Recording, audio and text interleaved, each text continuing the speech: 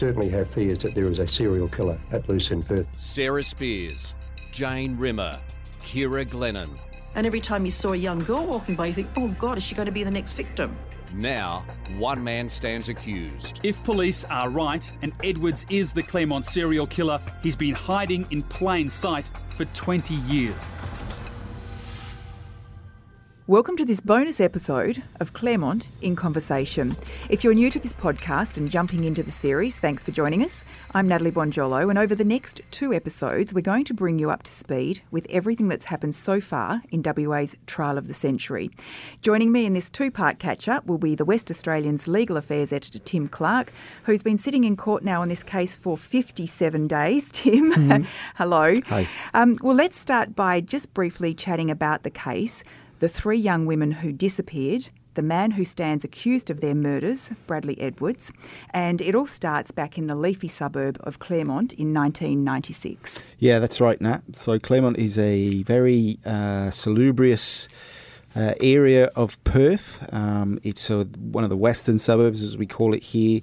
It was and still is high socioeconomic clientele, if you want to put it that way. Good shops, nice area, leafy, as you said. And it was also, back in 96, 97, a spot that the young and the happy loved to go of an evening to enjoy the beautiful late Perth sunshine and have a drink and just generally enjoy the surroundings. And that is why this case became so high profile so quickly, because so many people enjoyed Claremont, did exactly what these 3 girls were doing, which was socialising of an evening at a night spot or a couple of night spots. But for them, it turned out to be the last night of their lives, because all 3 went missing from very close together area, and all of them were never seen again. And it very quickly became the theory of the police that it was one person responsible for taking all these girls, taking them off the street, taking them away from their families, and ultimately taking away their lives. Yeah, it really was a time of fear for so many people. And, you know, decades later, people still, prior to the charging of Bradley Edwards, people were still fearful and talked about Claremont as this place where young women had disappeared, and one, in the case of Sarah Spiers, never to be found again, and then Jane Rimmer and Ciara Glennon, who were both found in bushland. Yeah, it's the case that has persisted for more than 2 decades, through the police, through the courts, through the media, and basically through the entirety of Western Australian society, because everyone had a view, everyone had, it seemed, a connection in some way, whether it be just having been to Claremont, knowing one of the families. Everyone has been touched by this case one way or the other. And as you say, now it all started, ironically, on Australia Day, 1996, when Sarah went missing. That's right. So if you're just joining us, we are right now halfway through this trial, and we're going to take you back to the start. And it starts with what the court called the civilian witnesses. So let's just have a chat through the first days of the trial. Yeah, so it had been a long time coming, obviously, as I've just explained. But after Mr. Bradley Robert Edwards, who is the accused man, he is the man that the state of Western Australia say was the man that took these 3 girls, these 3 young women, and killed them. He was charged with 2 of those crimes in December 2016. Later charged with the 3rd one, which was Sarah. And it took nearly more than 3 years for him to get to court to face those charges. He's denied murder all the way along. And on that first day, we've heard really for the first time the entirety of the case against Mr. Edwards, which begins actually before Sarah went missing, some time before. But the 3 charges the main charges that he faced are obviously the murders of Sarah, of Jane Rimmer, who was the second young woman to go missing, and then Ciara Glennon, who was the third woman to go missing. So, as I said, Sarah was the first young woman to go missing. She was out on Australia Day night, January 26, 1996, had been to the pub, then went to another pub with her friends, and she disappeared. And the first days of this trial were bringing that story to the court and how it all came to be. And as you said, Nat, civilian witnesses were the first major portion of this trial, the first month or so of this trial. And many of them were direct relatives of the three young women that went missing, family members, parents, siblings of Sarah, Jane and Ciara. They were friends of the three young women who were actually with them on the nights they went missing. They were in the orbit of the three women when they went missing. Taxi drivers, other patrons of the two pubs that the girls were at, bystanders, just locals that happened to be in Claremont at the time.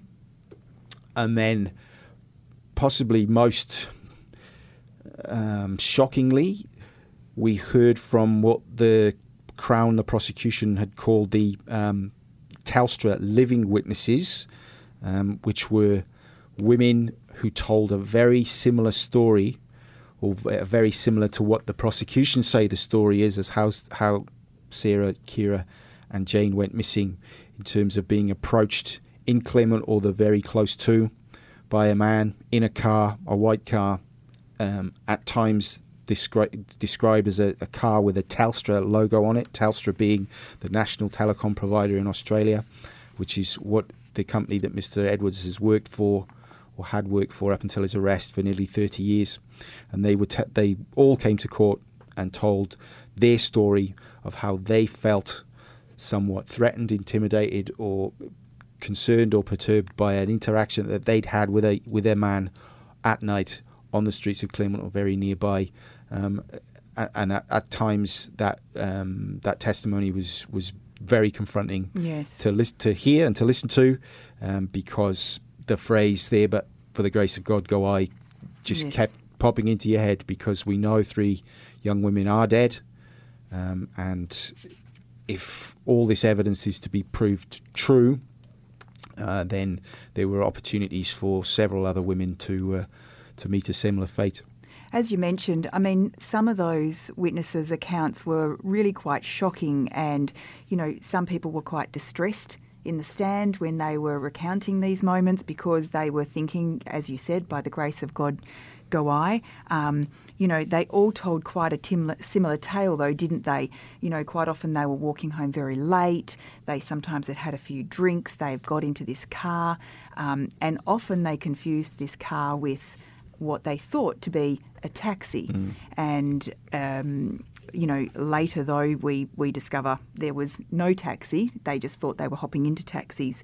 And so these cases and these people who were giving evidence obviously were very similar to the three women who had disappeared, starting with Sarah, who had been out enjoying a night in Claremont, like you said. Yeah, absolutely. So Sarah was an 18-year-old young woman, from a great family, solid family, a country family actually.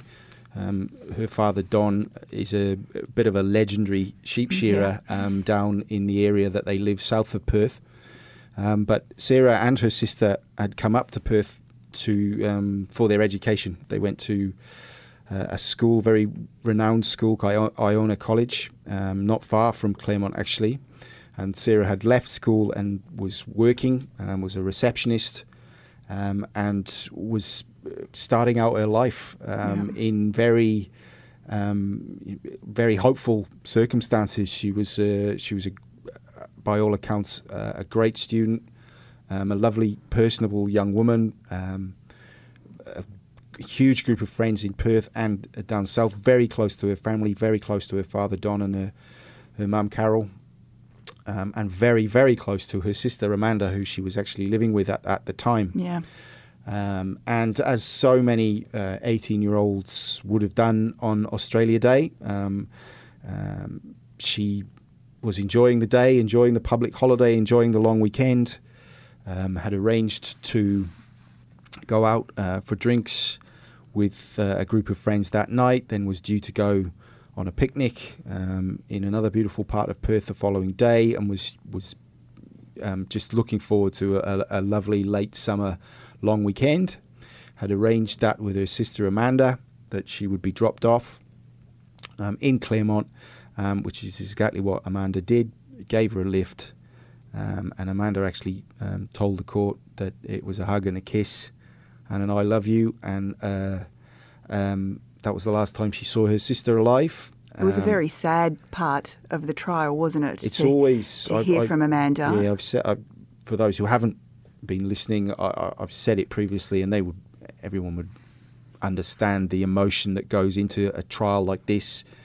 But for Amanda to have to remember the very last moments with her sister, you can imagine the trauma that would bring back, the grief, the fear that everyone felt, but certainly Sarah's family felt at that time, because after this night, it was immediately clear to everyone close to her that this wasn't just an ordinary circumstance. No. She hadn't gone AWOL. She hadn't gone off with friends without telling anyone, because it's just not something she would ever do. It was very out of character for her, which is why they raised the alarm so quickly, wasn't it? Yes, and within days, within the end of the weekend, actually, this was a story. This was a media event. Sarah's disappearance very quickly hit the headlines very hard, and has really been out of the headlines over the last 25 years.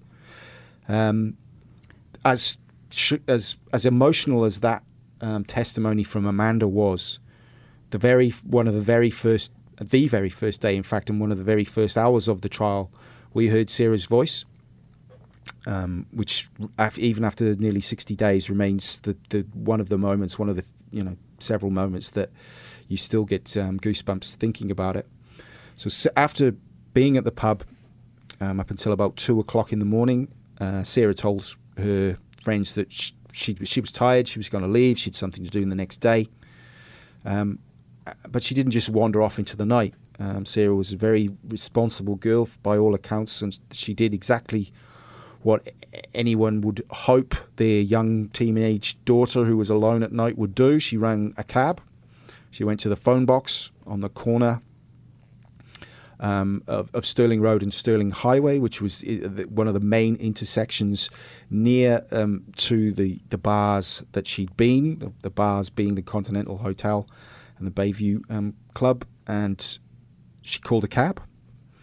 And 25 years later, we heard that call. For the first time, that call was played in public.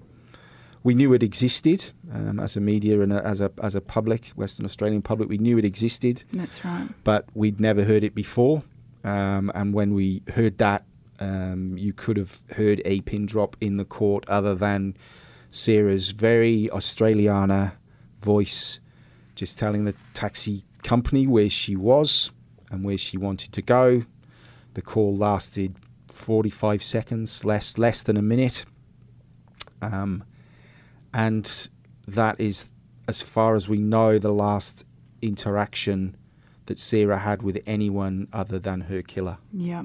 And that call, it was requested by the media that it be released to the public, but Justice Hall decided not to release that to the public because of the distress that it would cause to the family. And we know that after that call, the taxi driver who took that call took the stand, and he told us that he did arrive to pick up Sarah, but she wasn't there, and he ended up taking another lift from some people who had been at the same club as her. Yeah, and that's what I was talking about, the people in the orbit. So the taxi driver that was directed to that call, he actually didn't take the call, but he was directed to it, testified that he would have been minutes, less than 5 minutes away, did a little U-turn, got to the spot where Sarah said she was, at the phone box, and she wasn't there. There was one other sighting of her by a group that was driving past, that had spotted a young girl matching her description, leaning ironically on a Telstra junction box on the other side of the road, apparently waiting for the cab. But as I said, when the taxi got there, she was nowhere to be seen, and tragically has not been seen since. And then we fast forward a few months later to Saturday the 8th of June, and a young woman, Jane Rimmer, she's 23, and like Sarah, she goes for a night out with friends. She goes to a local pub, the OBH, then she goes off to Claremont. And then during this evening, we see for the first time video footage of her at the clubs on that night. Yeah, and she did planned exactly the sort of night that Sarah had planned just months earlier. She'd got her haircut. This is a Saturday day. She got the haircut. She went to see her mum, who worked at a nearby pub, had a drink there, and then got a cab to Claremont, met up with some friends, and had another good night. And as you said, Nat, on this occasion, this night was actually caught on camera, on the CCTV cameras in both venues, and on the streets of Claremont. And so when we hear Sarah's last words, in this case we actually see Jane's last moments before it is believed that she somehow comes to cross paths with the person who killed her. It was quite primitive CCTV, but you could clearly make out it was Jane. You could clearly make out where she was, what she was doing. But then because the CCTV was not totally recording at all times, it was on a cycle. Several cameras at various points on the outside of the pub. And there was a gap of about 30 seconds between the moment we see Jane and then the CCTV cycles all the way through the other cameras and comes back. And she's gone. But tragically, in this case, we know that Sarah's body has never been discovered. In Jane's case, it was. And that is when the Claremont killings became killings. Yes. And it became what police knew then was a major, major crime, and has now become the most complex, longest running, most expensive, most scrutinised murder investigation, not just in Western Australia, but in Australia. Now, horrifically and tragically, several months later, Friday the 14th of March 1997, and Ciara Glennon, a young 27-year-old woman, and she was, we know, a lawyer. She was having St Patrick Day drinks with some work colleagues, and they wanted to go out into Claremont. And she really wasn't all that keen, was she, at the time, because she had, I think, her sister's hens night the next night. But they talked her into it, and, you know, she jumped in the car and off they all went to Claremont. And witnesses then talked us through what happened on Ciara's last night. Yeah, so Ciara had only just come back into the country. She'd been travelling. She was older than Jane and Sarah. She was 27, had established herself as a lawyer in Perth. And then, as a lot of young people finding out what their path in life is, she took off overseas. Her mum, Una, and her dad, Dennis,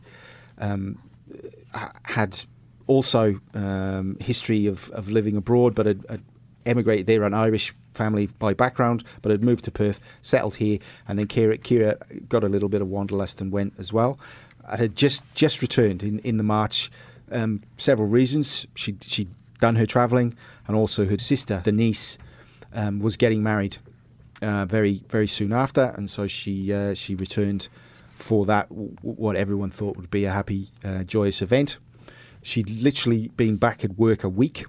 It was her first week back at work, and this was the Friday night where there'd been some drinks at work, a welcome back Ciara, St Patrick's Day, just a general jolly up in the office. And then some of her closer colleagues, convinced her to come out with them to carry on the festivities. As you said, Ciara wasn't that enamoured by the idea. She was tired. She probably a little bit jet lagged and full on week at work. But being the sociable young woman that she was, she agreed. They went into Claremont, and once again we have CCTV footage of Ciara arriving at the Claremont Hotel, as it is now, the Continental as it was then. And again, we have very blurry vision and different accounts of exactly what time she left, but she wasn't there long. She stayed maybe 20 minutes, probably not even long enough to have a drink, said her goodbyes, and left. And that was the last that was ever seen of Ciara, apart from several sightings between her leaving the bar and the strongest evidence of the three of a sighting of someone that looked very much like Ciara getting into, or certainly leaning into and interacting with the driver of a white car, a white station wagon that had, by these eyewitness reports, been sighted in Claremont earlier in the evening and was driving in Ciara's direction, drove past her, slowed down, stopped. Ciara was seen to lean into the car, seemingly interact with the driver, and then it would appear went off in that car. And it was really quite chilling. Some of the witnesses that gave evidence, and there were quite a lot of them who gave evidence in relation to Ciara, and it was quite chilling because, for instance, one of the witnesses said that they had come out of doing a shift at the Thai restaurant and had said something to someone else in the car when they saw Ciara and said, "Oh my goodness, I wonder if she'll be the next one." And this just goes to just how much fear there was in the community at that point, that people were saying when they saw a woman by herself in Claremont, will she be the next victim? Yeah, absolutely. And Ciara's recent arrival back in Western Australia, you would have to speculate at least whether she was fully aware of what had happened in the previous 14 months or so with the disappearance of Sarah, with the murder of Jane. She was a highly intelligent, highly sociable, very well liked, and apparently very good at anything she turned her hand to. So you would think she would be aware, but whether she was fully aware, whether she was fully embedded in that fear, we simply don't know. Because unfortunately, we'll never be able to ask her, because she suffered the same fate as Jane and Sarah on that night. And there was even, when we talk about this fear, there was these young guys who were sitting outside a burger joint there on Stirling Highway, which is where the three women disappeared from, and yelling out things like, "Oh, hey, you're crazy to hitchhike." Yeah, they were, as you said, now these witnesses were labelled the Burger Boys during the trial. There were three young men who had been out on a very similar night, probably a few more drinks than Ciara, yes, and had gone to the local Hungry Jack's to get a feed before going home. They were sat at the bus stop on the opposite side of the road, and this is the strongest. These are the sightings that I referred to earlier about the young woman walking past them. One of them even called out to Ciara, "You're mad," or "You're crazy," and apparently Ciara gestured to them, "No, I'll be fine," waved her hand in the air. Yeah. And it was those sightings and those eyewitness accounts that give us the strongest indication that the last person that Ciara interacted with on that night was the driver of this white car. That's right. And you also heard in the court from a whole lot of other witnesses who around this time were picked up in the Claremont area by a lone man in a car with a Telstra logo who claimed to work for the company. Just tell us about some of those witnesses. Yeah. So this is right in the same window of time that we're talking about here. Sarah, January 96, Ciara, 97. The prosecution brought forward numerous witnesses, 7 in all, I think, that were, again, given a collective label of the Telstra living witnesses. And as I said earlier, they're all young women that had been out in Claremont or the surrounds, were on their own or vulnerable, had maybe too many drinks after dark, were on the street, and were either approached by a man in a white car, some saying that it bore a Telstra logo, hence the Telstra Living Witness moniker, and were offered a lift, in some cases given a lift. And in one case, possibly again one of the most compelling eyewitness stories that we've heard during the trial so far, of a woman who was given a lift, was dropped off, but then the driver of this car persisted, shall we put it that way, tried to grab her, tried to kiss her. This is on the side of the road, a complete stranger she'd never met before this evening. But luckily this witness, as she described it, had some martial arts experience. And she told him? And she told him in no uncertain terms that she would use it if he didn't back off, and he did. And she did ask him, though, didn't she, while they were in the car? She said to him, well, what are you doing driving around at 2 o'clock in the morning like this? And he said to her, well, I'm picking up damsels in distress yourself. Yeah, exactly. Which feeds into the very heart of the prosecution theory to this case, that as shocking as the 3 murders were, they represented the culmination of a pattern of behaviour by the person responsible. They said that this man is Bradley Robert Edwards, and they have brought forward a story of him that goes way back, that involves increasingly disturbing, violent, sexually predatory behaviour, some of which has now been proved without a doubt, that they say culminated in the kidnapping of these 3 women and their ultimate murder. Well, let's go back to that start, which is in Huntingdale in 1988, when a young woman is asleep in her bed and she's woken by a man on top of her, which initially she thinks is her boyfriend, and then realises that it isn't. So this Huntingdale is, I think we can safely say this, not as salubrious as Claremont. It's an outer suburb of Perth, working to middle class. And in the area around this time had been a lot of strange goings-on, shall we say. Underwear had been going missing from washing lines. Underwear had been going missing from within houses during break-ins. There had been attempted break-ins. There had been sightings of a person wearing women's nightclothes or lingerie.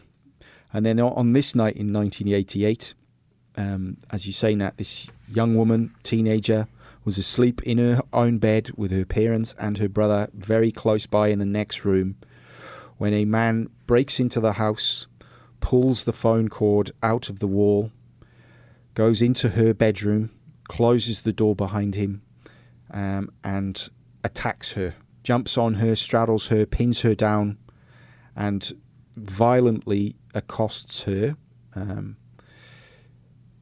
to the point where she is fearful for her life, and said so during her very emotional testimony in court. As you said, Nat, she hoped that it was actually her boyfriend that was doing this, but she reached behind her to touch her attacker's face, felt very rough stubble which her boyfriend did not possess, and realised that this was not some sort of sick joke, but this was a very, very serious situation that she found herself in. But to her ultimate and eternal credit, she fought really hard. She scratched at him, she battled him to such an extent that he let go and fled. But not before he had dropped something in her room, and not before she had seen a very good silhouette of him in her doorway, as she described, a large, well-built man wearing a woman's nightdress. She obviously screamed. She obviously attracted the attention of her parents and her family close by, and that was when this ordeal on the night ended. But it persisted for 28 years until we ultimately found out that that man in that nightdress that attacked her was Bradley Robert Edwards. Which he did admit to, not initially, but then he later did change his plea to guilty on that matter. Yes, which was a bombshell. I know that's a bit of a media tabloid cliche, but it really was, because we had been expecting this trial to have 3 counts of murder, 1 of break and enter and assault, and 1 of rape. But very shortly before the trial was due to begin, Mr. Edwards stood up and very, very quietly pled guilty to the Huntingdale attack and another attack which happened in between this one and Sarah's disappearance. Now, the prosecution say that this attack, along with the ones we're going to explain to you next, fit in at a time where Bradley Edwards is going through emotional turmoil. So let's chat a little bit about who Bradley Edwards is, moving forward from 1989 during the Huntingdale incident. Mm-hmm. What was his life like after that? Well, so Bradley Robert Edwards was and is an ordinary bloke, it would appear, from anyone who had viewed him up close and from afar. He left school with some qualifications, but not many. Got a job almost immediately out of school with Telstra as a technician, and over the next almost 30 years worked for the same company in various roles, but mostly as a technician that worked on telephone, internal and external telephone communication systems in large businesses, corporate businesses. But back at this time, he was just starting out on this journey, this life journey. And very soon after that, he met the woman who would become his first wife. They met really in a bit of a whirlwind romance. Mr. Edwards hadn't had any real serious relationships up until this point. They met. They very quickly moved in together. And very soon after, there was talk of marriage. In 1990, that when he was well ensconced at Telstra by this time, they moved into their first real home together. And as I say, the lady who did become his first wife, who we can't identify because of a pre-existing court order, was very keen to get married to Mr. Edwards.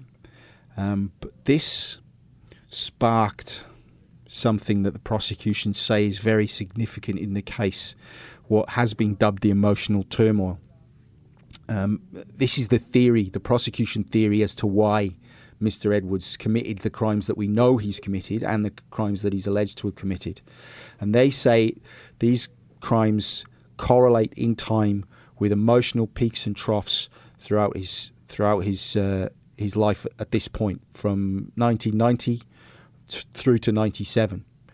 And 1990 is a significant moment because Mr. Edwards was working for Telstra at that time and was working at a place called Hollywood Hospital, a small former recuperative army hospital, which became a public hospital. He was working there, fixing the phones.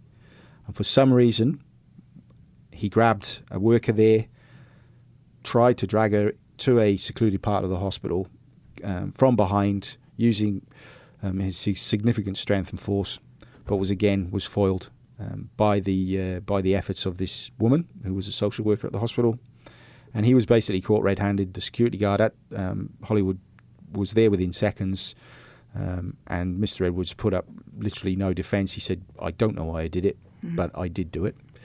And this 1990 event is said to coincide almost to the day with when he was being pressured, as he puts it, by his girlfriend at the time to become his wife. And he had also found out at the same time that she might have cheated on him behind his back with a former boyfriend. Yeah. And that is the first peak or trough, whichever you want to put it, that the prosecution point to. And they point to many others, several others along the way over the next 7 years that correlate with these crimes that he has committed and that he is alleged to have committed. And I think for that he pleaded guilty to a common assault. He got 2 years probation, but he did have to take a sexual assault course, although it wasn't registered as a sexual assault at the time. It's not what he pleaded guilty to.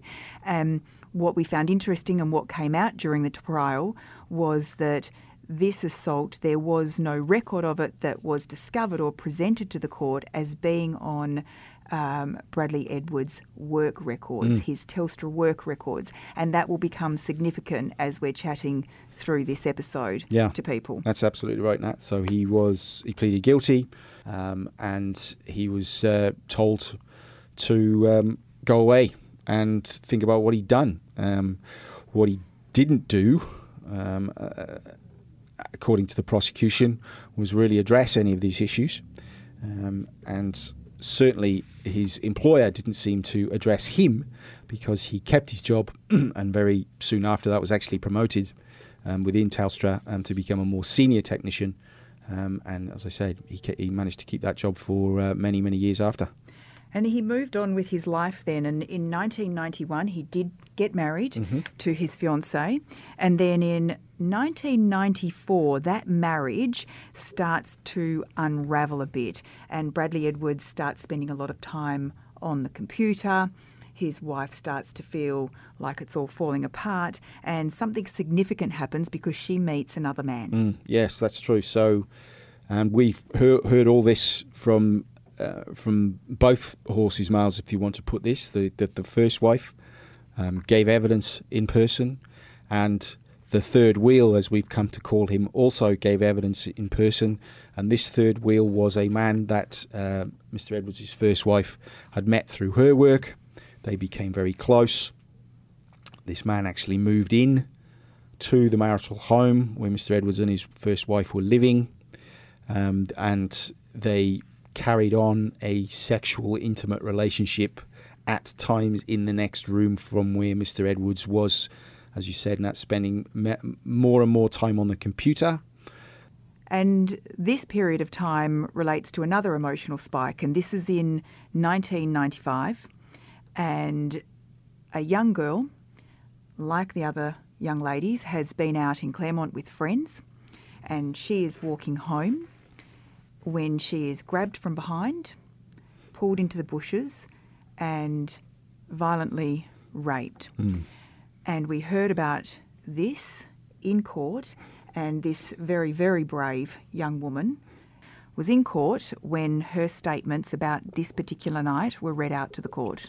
Yeah, and as you say, a very young woman at the time, teenager again, Claremont again, walking home alone again, and abducted again.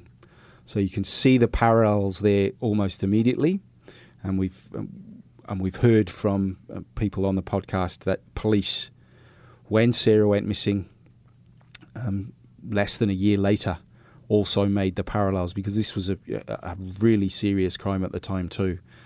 This young woman was abducted, hooded, bodily carried into a vehicle, driven around, taken to a cemetery of all places, raped again, dumped in bushes, picked up, dumped in bushes again, and left, seemingly, as far as her attacker was concerned, with no attention or thought of what her injuries might be.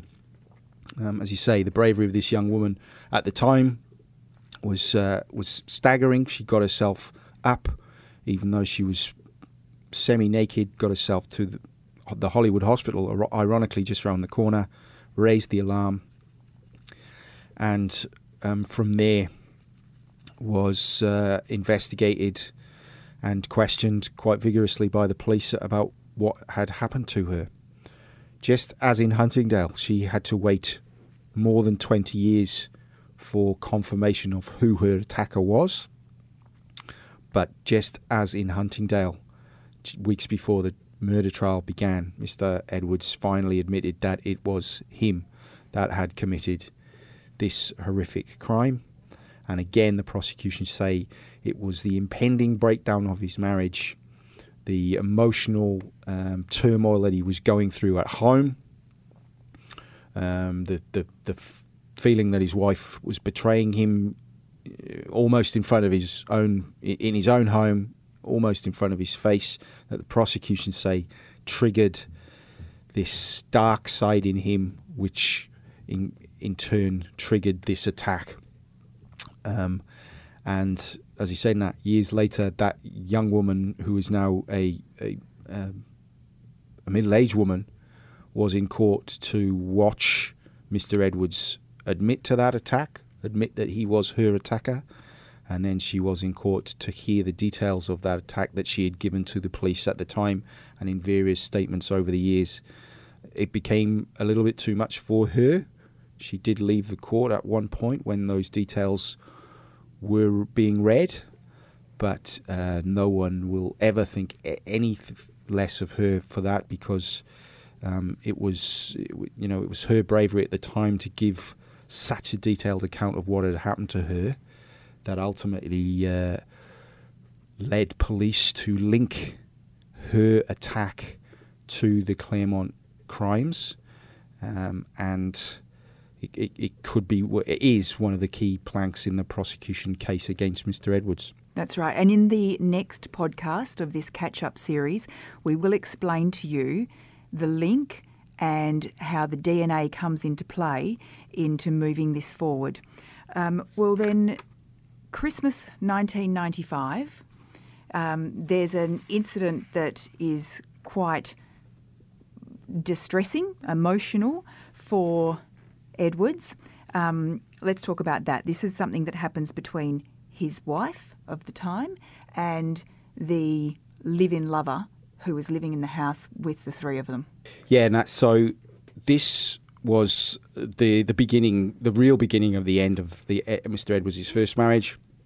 This is when he walks in on his wife and her lover kissing in one of the bedrooms at the house. There's a huge blow-up.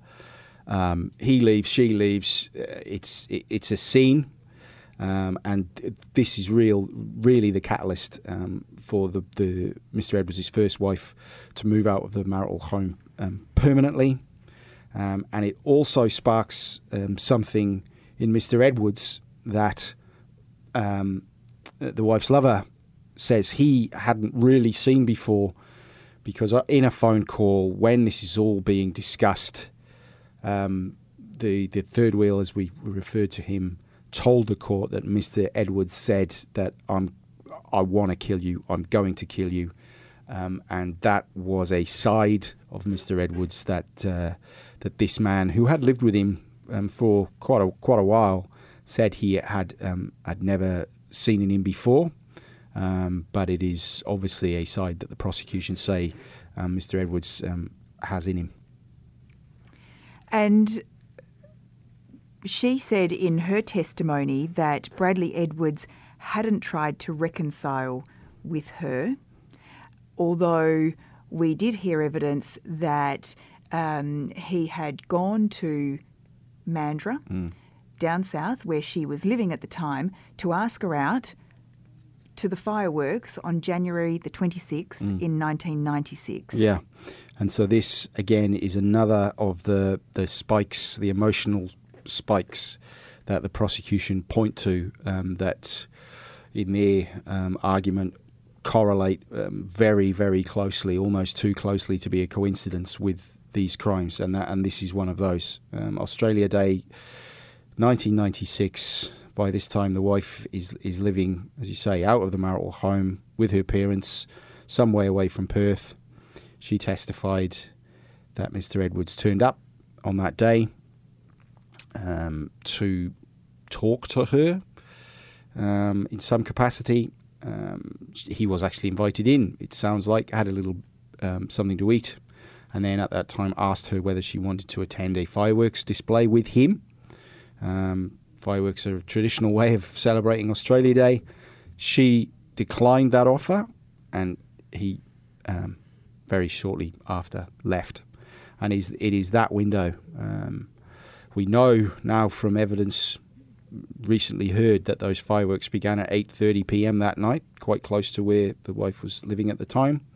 We know Mr. Edwards was back at work the following day, around about 7 or 8 o'clock.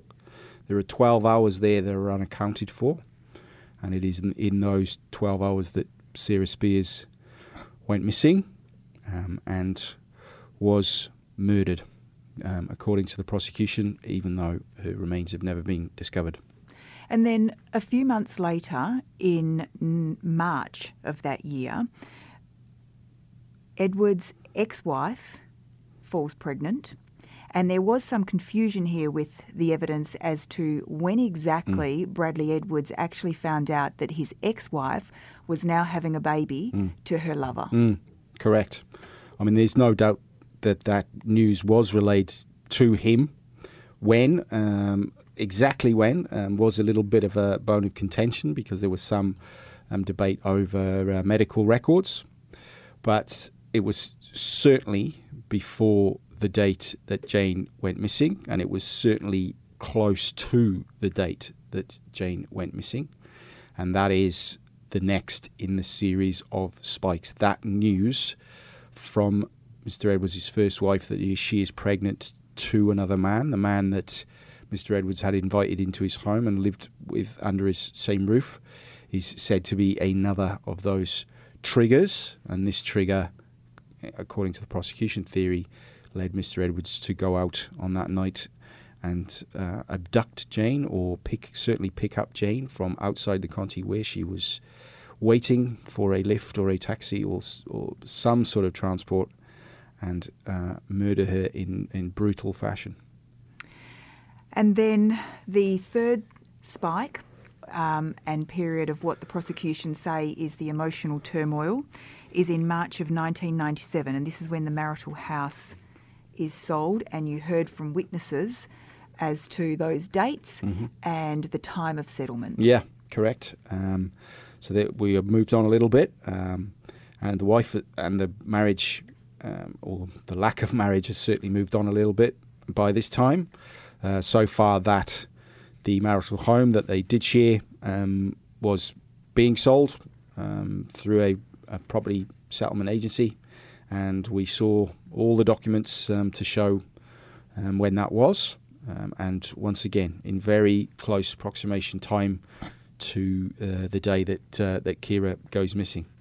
And so that is the overarching context that the prosecution attempts to put all these crimes in. They don't need to have a theory. They don't need to have a motive. But as anyone who watches and studies crime and true crime knows, a motive does go a long way to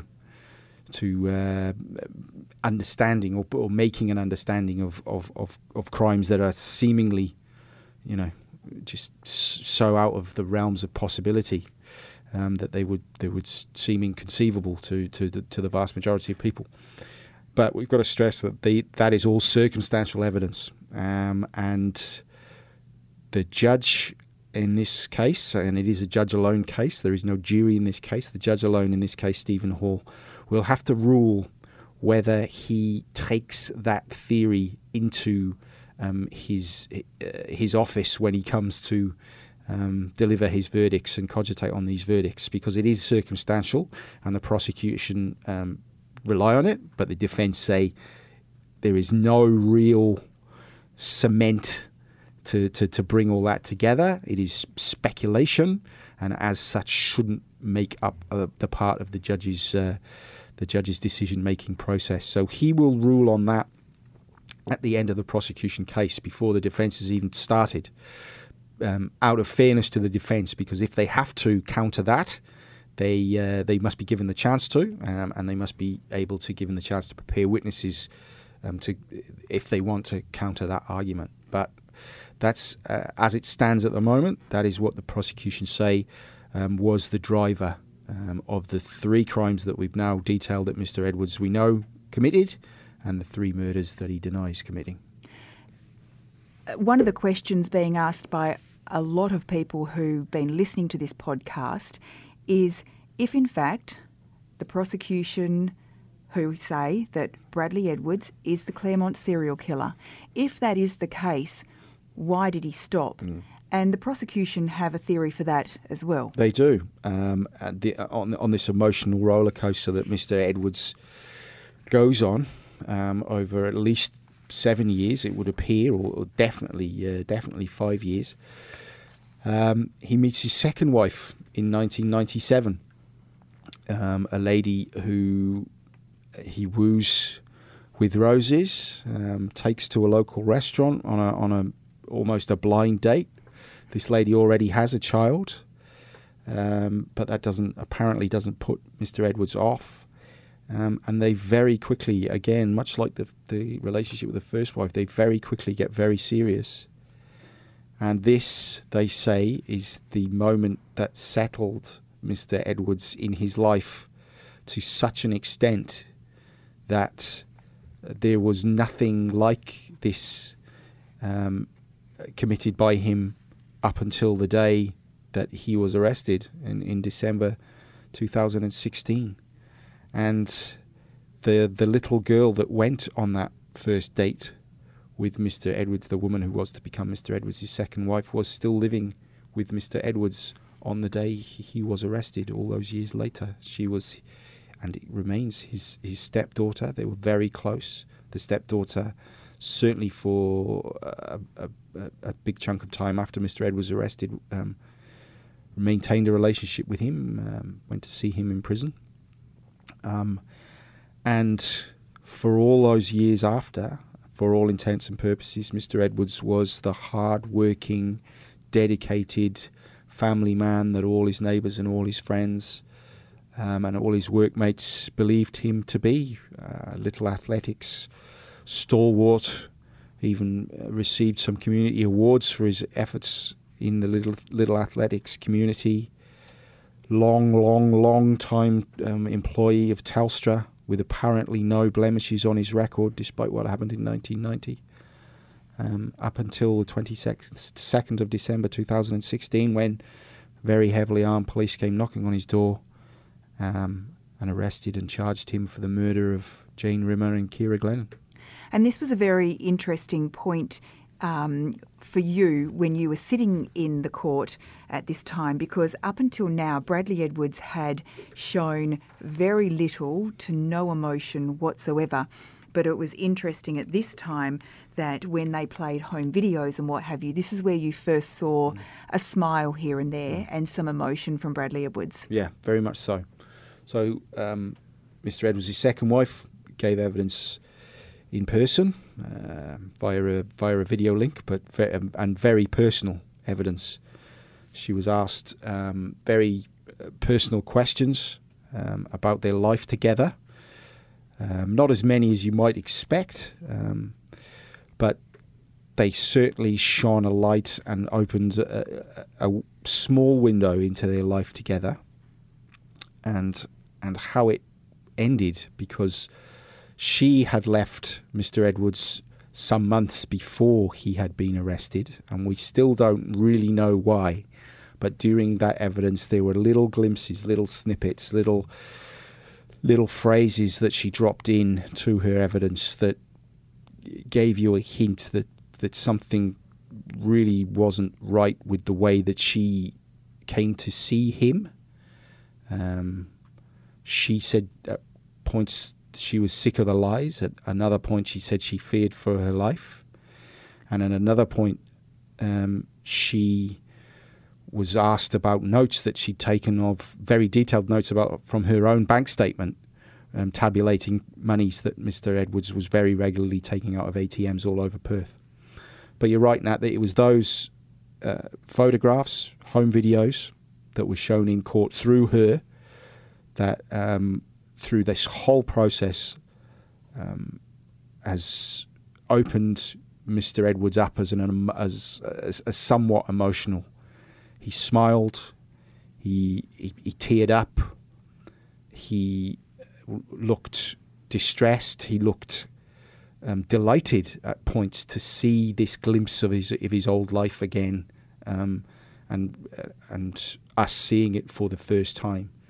And this wasn't a purely voyeuristic exercise by the prosecution. This was done for a reason, and the reason was that in at least 2 of those home videos you can very clearly see Mr. Edwards by a white station wagon of the type very, very similar to the one described by the Telstra living witnesses and the one described by the Burger Boys that they say Ciara Glennon entered on that night in April 1997.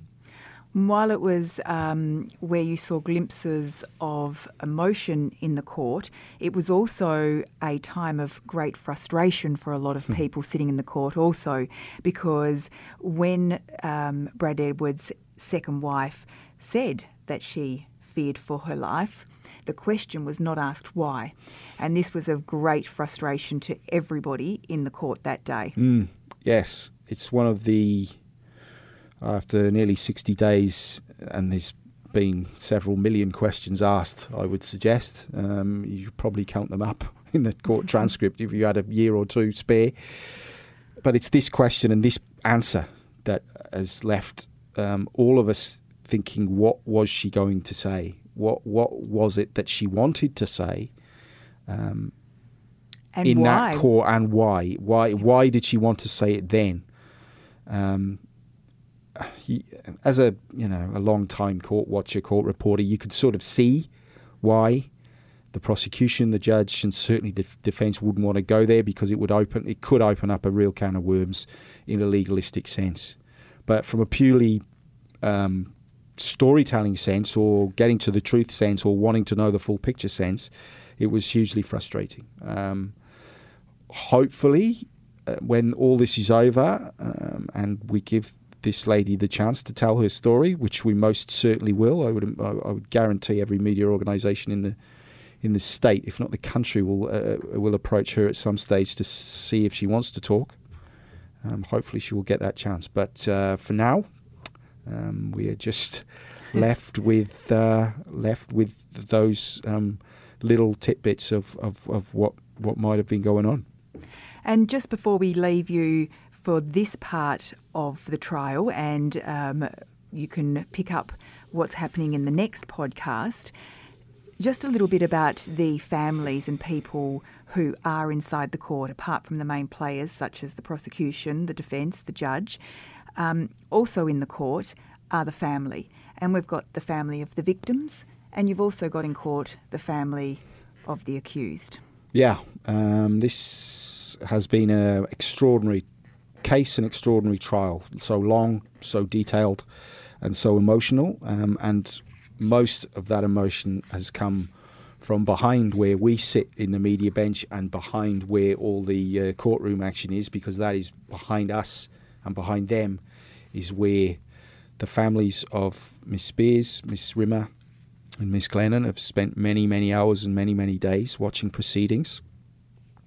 That is where the victim in the Huntingdale matter has spent many, many days viewing, observing, and taking in the proceedings. And that is also where the victim of the Karrakatta rape sat and watched when Mr. Edwards admitted being her attacker, and has spent also significant time watching on while all this is going on. They are bonded. All those people are bonded together. I can say that quite confidently because I see them very often in court. They interact with each other. They support each other. They smile with each other. They hold each other's hand because they are being bonded by this process over decades now, and weeks and weeks in recent times through this trial. And the times when you've most felt for certainly Miss Rimmer's family. Her mother was there on the first day. Her sister and brother have been there many days since then. And certainly Miss Glennon's father, Dennis, who's pretty much been at every single day of the trial. The times that you felt most for them is the times in court that the descriptions of when their very dear loved ones were discovered, their bodies were discovered. That has been by far the most difficult part of the trial for everyone involved. So sensitive that the screens in court that have shown the videos of the body's discovery and the subsequent post-mortems have not been shown to the general public by ruling of the judge. He deemed that would be too traumatic.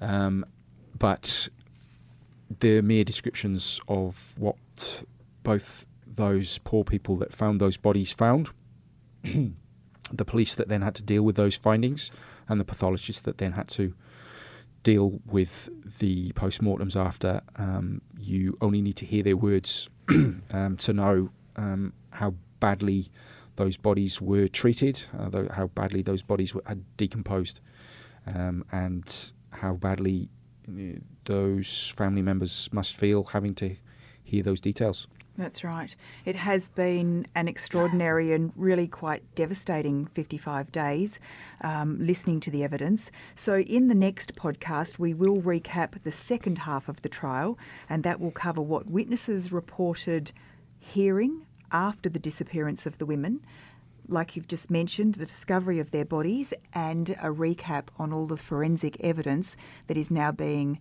spoken through the court process. So hope you can join us for part 2 of this jump-in series. Tim and I will be back with you tomorrow. This podcast was produced by Kate Ryan and Alicia Preedy and recorded in the studios of 7 West Media. Audio files were provided from the archives of the 7 Network and the West Australian. Sign up for daily emails and all the latest on the Claremont trial at thewest.com.au. Flashpoint, returning to 7 on Mondays at 9 p.m. Demanding change and discussing issues that matter to West Australians.